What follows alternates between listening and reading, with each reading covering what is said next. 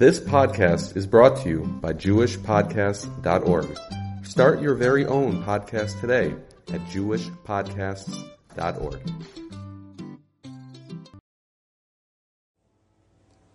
A good Erev Shabbos. Hope everyone is well.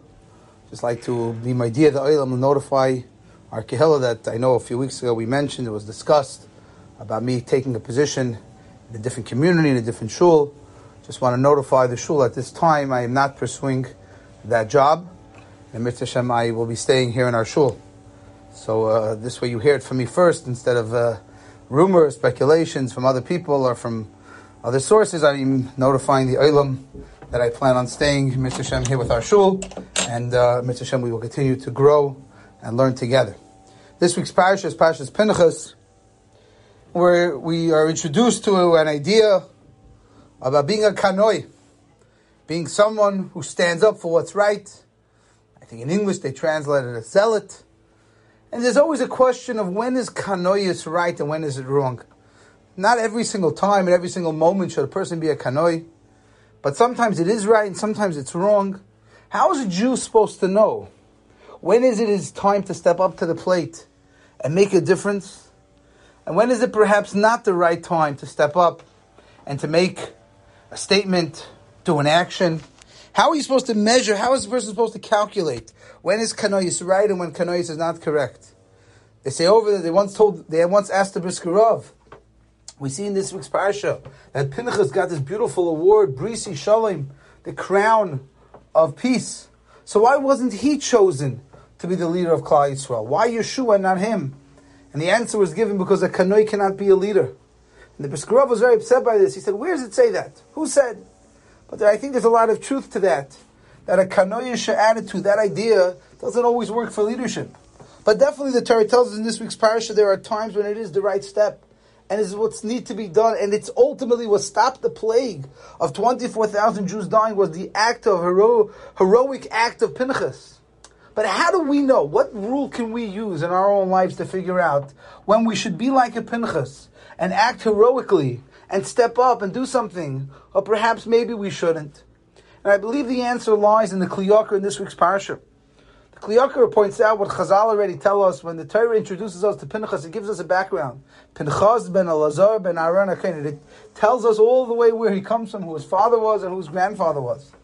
And Chazal are bothered. Why is it important for us to know where Pinchas comes from? Why is his background relevant? Chazal tell us because the Jews themselves, the people would yell at Pinchas and say to Pinchas, "Who are you? Who gave you the right to kill a Nasi? Who gave you the right to slay our leader? Your grandfather on your mother's side was Yisro. And your grandmother on your mother's side was Yisro, and Yisro was an Oved Avodah Zarah. So who gives you the right to come today and to do such an act of killing a Nasi?" So the Kli Yakar points out that before Pinchas even did what he did, he anticipated he was going to get the flack. He anticipated that people were going to yell at him. He anticipated that people were going to have tainas on him. And the godless is, says the Kli Yakar, he did it anyways. I believe the Kli Yakar is letting us know when you know something is real is when you're willing to give up for it. When you say to yourself, I know I'm going to do this and it's going to hurt me. I'm going to get pushback. I'm going to get backlash. It's going to hurt me, even perhaps financially. People are not going to be happy with me. But I'm doing it because I believe it's right. How do I measure what's right? The answer is it's going to cost me. If the thing I want to do doesn't require any Mesiras Nefesh, it doesn't require me to give up of anything, then perhaps it's not an ultimate act of kanois. Maybe it's because it's stylish, it's fun, I have nothing to lose. But if I'm willing to give up, I'm willing to lose, I'm willing to get into trouble, people to be mad at me, but I believe it's right, I believe it's true, that's kanois. That's when the Torah says that's the right thing to do. If it's too easy and too fun, it's not necessarily the right thing to do. The way to tell if it's the right thing is if you anticipate that there might be a chance that it's going to cost you, and you do it anyways because you believe it's the right thing. That's Mesiras Nefesh. That's giving up for the glory of HaKadosh Baruch Hu, as opposed to just doing something that perhaps will get you attention, maybe get you covered, maybe make you money. It doesn't make someone a kanoi when he does something to make him money. When a person does something, even though it's going to cost him, but he believes deep down in his heart that it's right, then he should act upon it. But the Torah teaches us something even more than that in this week's Parsha. The Torah teaches us, where did Pinchas get the strength to do this? The act that Pinchas did required an unbelievable amount of mesiras nefesh. It required an unbelievable amount of push to do this. And the answer is because he got it from his grandfather Aaron. The love that Pinchas had for Klal Yisrael, watching what was happening, knowing that this tragedy, these people dying, was all because of what was happening, Pinchas said, I have to do this. I need to help Klal Yisrael. His deep-rooted love for every Jew that he learned from his grandfather Aaron HaKohen, Oyev Shalom. Pinchas said, I can't just sit back. I need to get involved. I need to do something. Even though my involvement means I'm going to perhaps get backlash from people, and people are going to yell at me, and people are going to have tainas on me, but I can't sit and watch. Klal Yisrael's hurting. His deep-rooted love for Klal Yisrael, which he for sure got from his grandfather Aaron.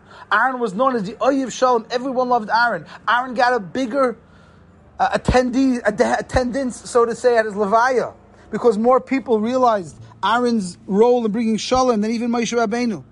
So Pinchas learned from his grandfather, this is what you do for Klal Yisrael because you love Klal Yisrael. It was his deep love for Klal Yisrael that pushed Pinchas to do what was hard. And that's how he went out of his comfort zone, and that's how he did something even though he was going to get pushback, because he learned it from his grandfather. He learned it from the mishpacha. And that's what we find similar in the Parsha, the idea of the Bnei Slavchad. Rashi tells us the Bnei Slavchad had a deep-rooted love for Eretz Yisrael. Where did they get that deep-rooted love for Eretz Yisrael? Rashi tells us they got it from their great-grandfather Yosef. Because Yosef loved Eretz Yisrael. Yosef asked to be buried in Eretz Yisrael. So they learned it from him. Asks Rav Moshe Feinstein, why does it have to be that they learned it from Yosef? Why can't it be that they learned it on their own? They studied up and they learned up and they came to the conclusion that they love Eretz Yisrael. Why does it have to be something learned from a great-grandfather? And Rav Moshe Feinstein says we learn from here. There's something more important when it's passed down from one generation to the next. When it's taught by action. When it's taught by a Messiah. When one generation teaches it to the next generation, that's more powerful than if you come to it on your own realization. And therefore the Torah is praising Bnei Slavchad, that they learned this, they realized this because it was trained from their great-grandfather Yosef. And their father, like Slavchad, also loved Eretz Yisrael. Which is why he was so worried to see that the Jewish people, after the Meraglim, would not consider Judaism a part of their life anymore. And therefore he did the act of the Mekoshesh. So the Torah is reminding us what we need to give over to the next generation is that love of Torah and mitzvahs that we have. It needs to be passed down to the next generation. Because the success of the next generation depends on how we give it over to them. If they see it from us, they learn it from us, they absorb it from us, that will ultimately allow them to live it, to love it, and to give it on to the next generation. But we also find in this week's Parsha the exact opposite. When the Torah tells us about the Nasi, who did the act of Znus with Cosby, a Midianite, it says, who was he? Zimri ben Salu, Nasi, all the way back to Shevet Shimon. Why did the Torah feel it important to tell us it goes back to Shevet Shimon? Because Shevet Shimon who was the head of that tribe? Shimon. What did Shimon do? Shimon stood up for her brother Dinah's honor. And he got up and he did something in a positive way. He went to war to fight to protect his sister. And you, Zimri, you come from that tribe and you got up and did something on the exact opposite. You got up and you did an act that was against Torah value. So sometimes the Torah reminds us it's not always about your upbringing. Sometimes you could be brought up in a home that loves Torah and it won't be transmitted to the next generation.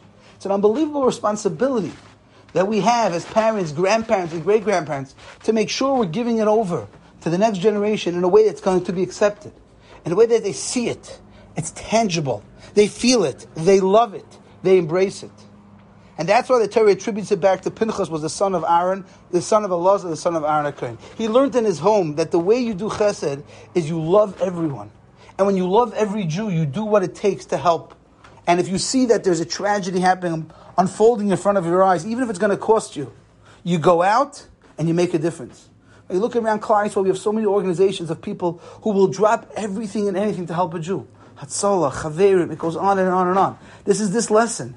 It's this lesson that when I see a Jew is struggling, it doesn't matter who, what, when, I drop everything and I go and I'm there for them.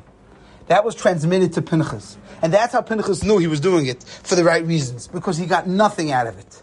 If anything, he'd get flack, he'd get pushback, he'd get yelled at, he'd get abused. The Torah is reminding us, if you want to know when an act of Kanoyis is justified. When Hashem wants you to do it, as if it's not going to give you any krovit. There's going to be no kickbacks and perks. We learn from this week's parasha how a person needs to live his own life. When you have to take a stand in a matter. When is it always not kedai to take a stand? It's not always good to be a kanoi, but sometimes you have to ask yourself, if I don't stand up for Kvod Shemaim, if I don't stand up for Klal Yisrael, who will? And usually if it's going to cost you something, it's going to be uncomfortable, that's the best time to stand up. As well as we learn what the Torah expects us to give over to the next generation. To be like Yosef, who gave over to his children that love of Eretz Yisrael so many generations later. Like Tzlavcha, who infused in his daughters the beauty, the chashivas of Judaism. As well as Aaron infusing into Pinchas. Mr. Hashem, we should be zeicha to realize when we need to step up and when we don't. To realize when we need to get involved and maybe we shouldn't. But more than anything, continue to give it over to the next generation in a loving way where they can live Yiddishkeit, feel Yiddishkeit, and ultimately give over Yiddishkeit to the next generation. Have a wonderful Shabbos.